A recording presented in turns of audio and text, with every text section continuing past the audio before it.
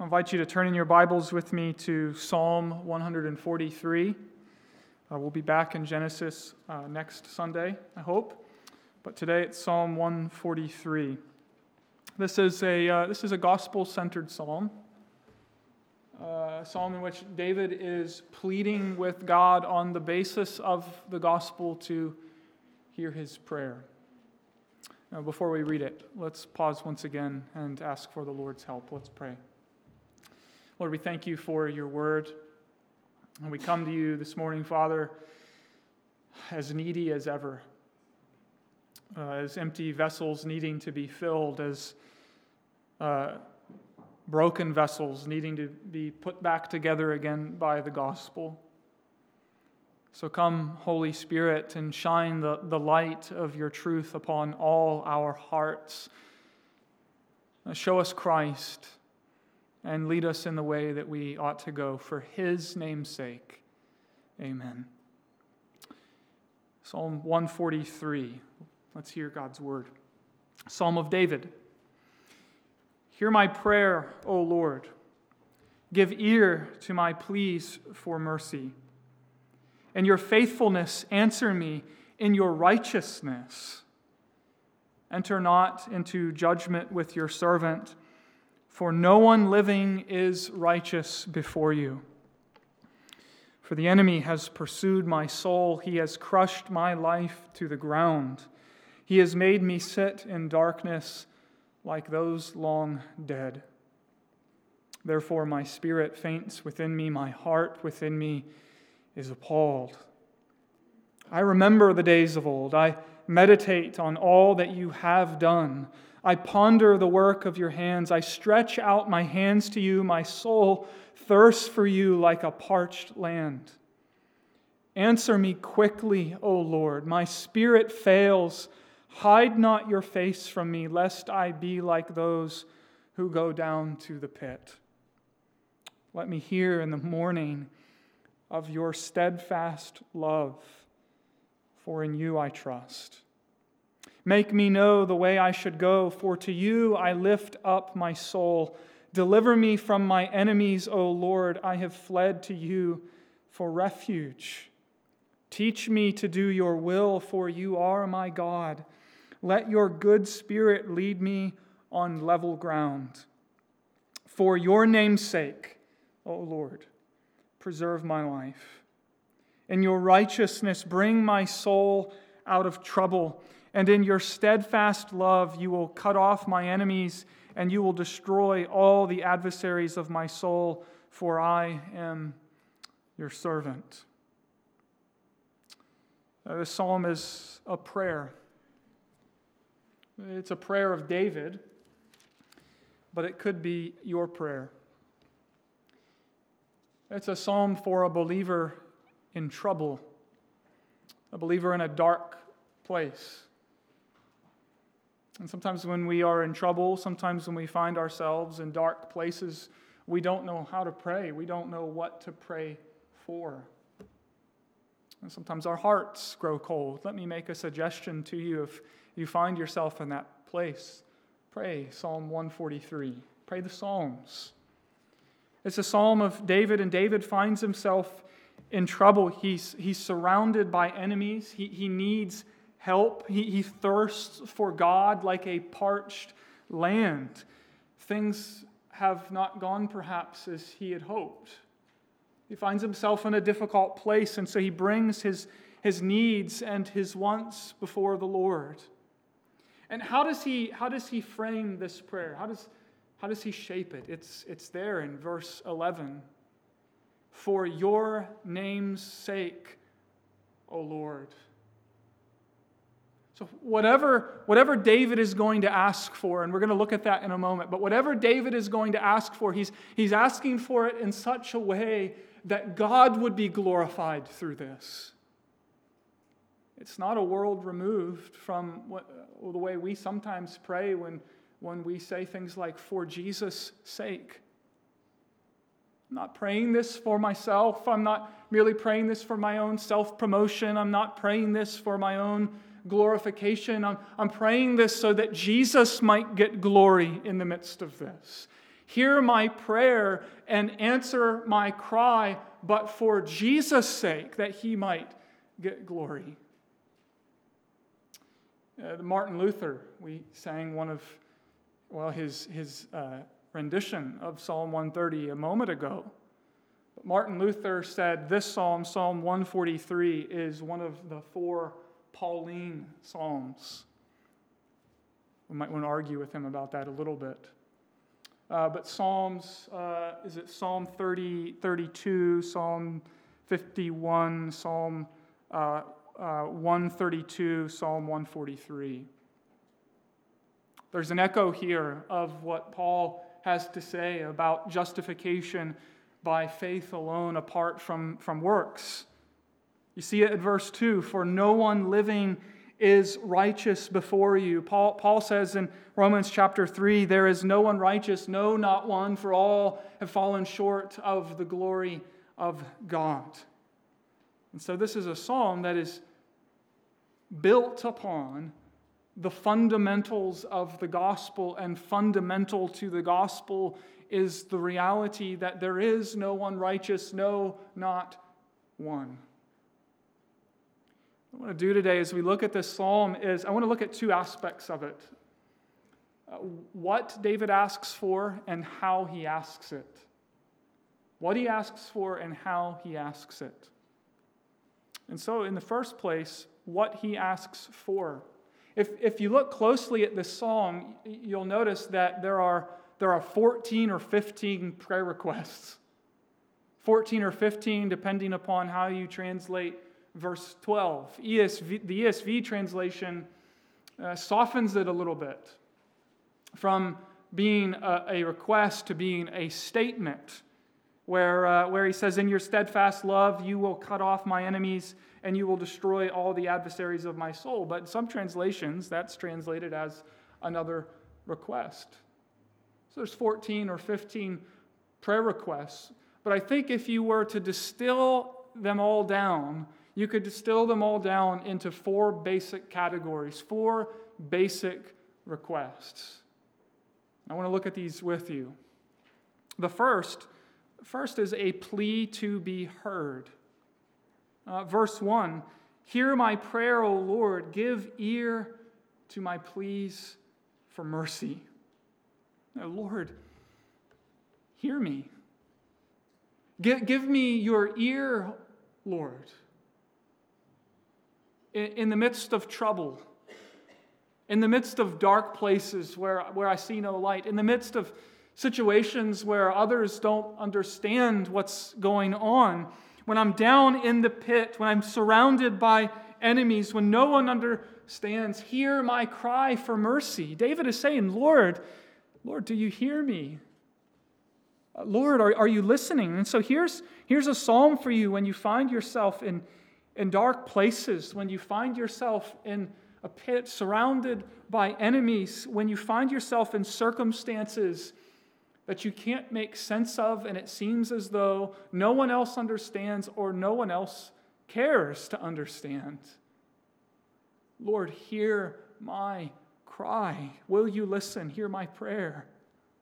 I wonder if you've ever been talking to someone, maybe it's your spouse, maybe it's a family member or a friend, and you need to communicate something to them, and you believe it's important, and so you're pouring out your heart to them, and as you're doing so, you see on the basis of their eye contact and their body language that they aren't really listening to you. So you say, please hear me, please listen, please give me your ear. And it's amazing when you think about David's words here in the security of the relationship that the people of God enjoy with their God. David is able to say, Lord, hear my cry. Listen to my pleas for mercy. Almighty God, who knows and hears all things, whose ear is always open to the cries of his children. But perhaps we have thoughts like, well, God is too busy. Or or in comparison, the needs of my life, my small petitions, in comparison to the great needs of this world, they're really not all that important to God. Or perhaps we've thought, Lord, I've brought this petition, I've brought this request to you before, and things haven't really changed at all. So, Lord, are you listening? Do you hear my plea for mercy? This is where this psalm begins. It begins with a plea to be heard. And then secondly, it's a plea for safety. It's a plea to be heard. It's a plea for safety. See it in verse 9. Deliver me from my enemies, O Lord. I have fled to you for refuge. Again in verse 11. Preserve my life. Bring my soul out of trouble. And again in verse 12. In your steadfast love, you will cut off my enemies and you will destroy all the adversaries of my soul. There's trouble here. There's opposition here. In verse 3, he talks about being pursued by his enemy, feeling crushed, sitting in darkness like those long dead. What a picture that is. So he's in trouble and he's praying for safety, for security, for protection and refuge. He's surrounded by enemies. And this is David. This is David, and many of the Psalms of David that we have specific historical references that help us understand the situation that prompted David to write a particular psalm, but there's no specific historical reference attached to this psalm. Actually, a lot of psalms don't have specific historical references, and I've often had the thought that the reason for that, the reason God gave us these psalms in this particular way, is because this psalm wasn't just for David in his unique situation. This psalm is for the people of God. This psalm is for the people of God who find themselves in trouble. And all of us have and will experience trouble in our lives. Things have happened. Perhaps people are pursuing your harm.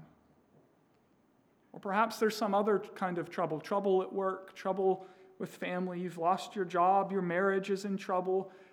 What's this psalm telling us to pray? Lord, deliver me from this trouble. Deliver me and hear my plea for mercy. That's my prayer. Deliver me from my enemies. Those enemies can be persons. Those enemies can be circumstances. Those enemies can even be psychological. They're real to me, Lord. They keep me up at night. Deliver me from my enemies, or deliver me here from my enemy, singular. Deliver me from the evil one, because it is not against flesh and blood that we wrestle, but against the principalities and powers of the air. And so this is a plea to be heard. It's a plea for safety, and then thirdly, it's a plea for godliness. Yes, in the midst of this, it's a plea for godliness. Verse 8, let me hear in the morning of your steadfast love, for in you I trust. Make me know the way I should go, for to you I lift up my soul. I want to know the way that I should go. I want to walk in the paths that you want me to walk. I want to go in the direction that you want me to go. And look at verse 10. Teach me to do your will, for you are my God. And so while this trouble is going on, in the midst of this trouble, teach me to do your will. Show me the way in which I ought to go. And so when you come before the Lord and when you make personal prayers, when you cry out in the midst of trouble, what is one of the great goals? One of the great goals we learn here for the people of God is to be more like Jesus, to be conformed more and more to the likeness, to be molded and shaped and reformed into the image and likeness of our Savior Jesus Christ. And so, Lord, take me through whatever I need to be taken through, but deliver me from my enemies that they might not triumph in whatever may come. Teach me the way in which I ought to go. Teach me your will, to be Jesus-like, is at the heart of this prayer for the New Testament Christian. And so we're saying, I don't want to be selfish. I don't want to make this prayer just about me and my own comfort and my own ease. We can easily make prayer become that, can't we? We start to see it as a mechanism merely for getting what we want. Hopefully we want to be like Christ. Hopefully we want to walk in God's ways. Hopefully we want to be taught His will, because this psalm is teaching us to pray in such a way that we might be conformed more and more into the image of Christ, that we might say with Jesus, "Teach me to do your will, O Lord, for surely it is my delight." That's at the heart of this psalm. So it's a plea to be heard. It's a plea for safety. It's a plea for godliness. And then fourthly, it's a plea for mercy. That's where the psalm begins. "Hear my prayer, O Lord. Give ear to my pleas for mercy." He's not asking for what he deserves. He's not saying, "Lord, look upon me, look upon my accomplishments, look upon my works, look upon my efforts, look upon my distinctions, look upon what I've accomplished in the church and in my community." No, what does David say? He says, "No one is righteous. Do not enter into judgment with me." It's a plea for mercy. So think about this with me just for a moment. If the Lord were to give you what you deserve, if the Lord were to give you what you deserve, if the Holy One in whose presence can dwell no impure thing were to give you what you deserve, if the righteous one who always does what is right and just were to give you and me what we deserve, we wouldn't have a plea. Sometimes we feel like we've been shortchanged, as though we haven't gotten what we deserve, or not in the place of life that we think we ought to be. David's conviction is, "Lord, don't give me what I deserve, because if you give me what I deserve, I would be damned. I can't stand before the righteous judge of all the earth." And so instead of saying at the beginning of this prayer, "Lord, give me what I deserve," Lord, show me mercy. See, this is the prayer of a broken and contrite heart. That's what this is. It's the prayer of a man who understands who God is and who we are as fallen sons and daughters of Adam. It's the prayer of someone who understands how the gospel works. We do not approach God on the basis of who we are in and of ourselves or upon what we have done. We approach God on the basis of divine mercy. Mercy, I hope that word is one of the most precious words to you in your vocabulary. Mercy. Not getting what we deserve. Getting what we don't deserve. We get forgiveness when we deserve condemnation. We get acceptance with God when we deserve to be cast out. We get the favor of God when we deserve in and of ourselves the holy, righteous, unmitigated wrath of God. It's mercy. And so this is David's prayer. "Give ear to my pleas for mercy. Nothing in my hands I bring. I am wholly and solely dependent upon your mercy. I am casting myself into the arms of Jesus Christ. Have mercy." And so these are the things he asks for. But secondly, I want you to see how he asks it. Because there is a surprise here. I think it's a surprise. There's something unexpected in how he frames this prayer. I want you to notice this with me. Notice how he begins. Hear my prayer, O Lord. Give ear to my pleas for mercy. In your faithfulness, answer me. In your righteousness. Now, what on earth is that? In your righteousness, answer me. Now, follow the logic of that for a moment, because you'd think that David would say, hear my plea for mercy and do not answer me in your righteousness. Because how can a sinner in need of mercy make pleas on the basis of God's righteousness? If you answer me in your righteousness, I will be condemned. I will be damned. Because God is righteous. He is the standard of uprightness. He is the source of purity, a standard, my friends, which we fall so far short of that only judgment can be the right consequence.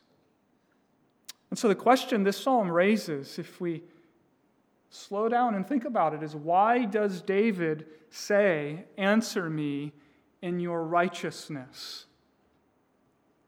And the answer, I think, is that David is using righteous in a certain sense, the sense that God is faithful to his promises. God is faithful to his covenant. God is faithful to his word. You notice the word faithfulness connected to this. In your faithfulness, answer me in your righteousness. And you see it again in verse 11. It's almost like a bookend to this psalm. For your name's sake, O Lord, preserve my life. In your righteousness, bring my soul out of trouble. And in your steadfast love, your covenant love. That word steadfast love, translated steadfast love, appeared earlier back in verse 8. In the morning, remind me of your steadfast love. It's one of the great Old Testament words, hesed, referring to God's covenant faithfulness, his covenant commitment to his people, his covenant love for his people. And it has at its very core then the meaning that God shows favor that stems from his covenant grace, his covenant loyalty to his people, his covenant faithfulness, because God has made a promise. And so you see, David is clinging to that promise. And so this is a prayer that is offered up on the basis of faith. He's coming before the Lord on the basis that he is trusting in a promise that God has given and God has revealed. Trust in the steadfast love of the Lord. Verse 8, for in you I trust, and to you I lift up my soul. So he's not pleading on the basis of his own merits. He's not pleading on the basis of his own accomplishments. He's pleading on the basis that his trust is in the Lord. He relies on the Lord and his covenant. He's saying, I trust in you. You made a promise. You made a covenant. A covenant that you made before the foundations of the world and realized in the coming of your Son, that whosoever believes in him will be saved. Do you remember the words that we used earlier this morning during our confession of sin? The words of the Apostle John in 1 John 1. If we confess our sins, he is faithful and just. It's the same wording. He is faithful and just to forgive us our sins and cleanse us from all unrighteousness. You see, John is saying the same thing that David was saying in Psalm 143.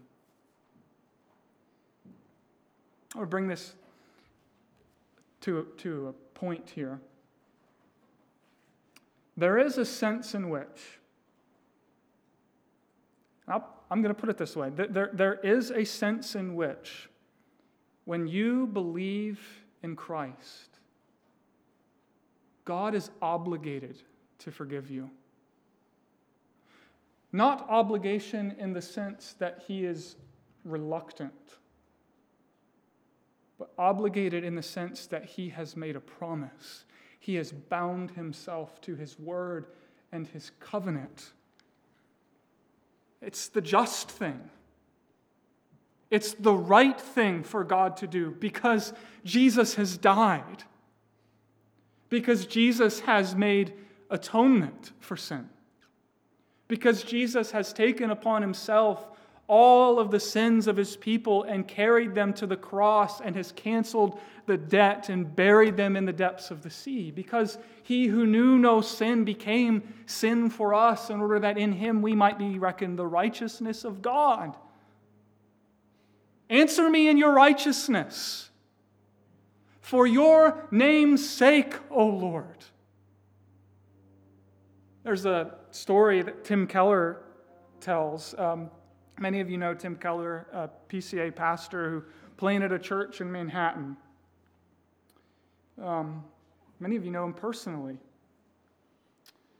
Years ago, when he started out that church plant work in Manhattan, he went there with his wife, Kathy, and he said to her, Give me 3 years of late nights. Because planting in Manhattan wasn't going to be easy. So he said to her, give me 3 years of late nights, and I promise after that, things will get easier. 3 years went by, and the late nights continued. 3.5 years went by, and the late nights continued. And one night he came home, came through the door, and as he opened the door, he heard the sound of breaking glass. And so he took off his coat, and he went into the other room, and he found his wife down on her knees with all of their wedding china spread out across the floor and a hammer in her hand. He thought she had had an emotional and mental breakdown, so he tried to comfort her, and she smashed another wedding saucer. And then he tried to comfort her again, and later he recognized everything I offered her was nothing more than empty, cheap platitudes. And she looked at him and she said, "You're not understanding me." And she took the hammer and raised it and smashed another wedding saucer. And then she looked at him and she said, "This is what you're doing to our marriage. You made a promise." And at that moment, Keller broke down. He was shattered. And Kathy sounds like an interesting lady because then she went on to say, actually, those 3 wedding cups that went with the saucers have been missing for years. And I actually prayed to the Lord that I wouldn't have to smash a 4th one before I got through. But my friends, what's the point of that story? The point is this: God has made a promise in his Son. A covenant promise in his Son. To hear your prayers. To protect you and guard you. To guide you. To make you more like Jesus.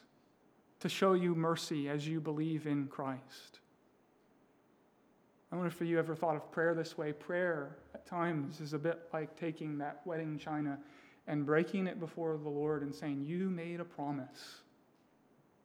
Made a promise."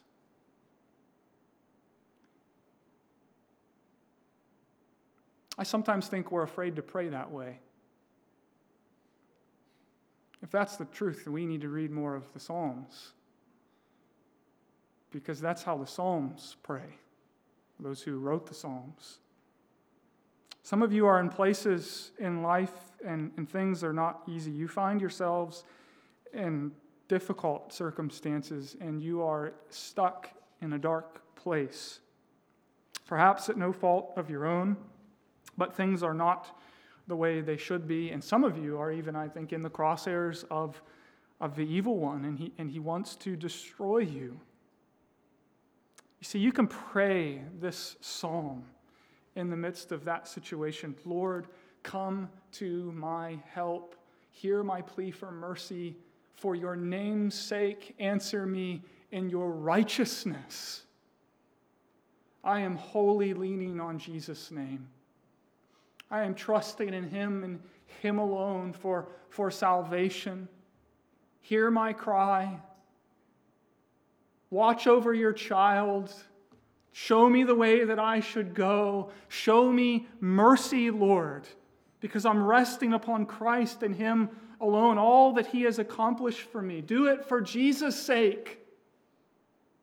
Come into my life. Come into this situation. Come into my family. Come into my life and turn it around for your name's sake, O Lord. This is how God's word would have us pray. So let's close with prayer and make this prayer our own. Let's pray together. Father, we thank you for this gospel psalm, and we would make it our own. We pray that you would hear us, that you would watch over us, that you would conform us to Christ, that you would show us mercy. For Jesus' sake, we ask it. Amen.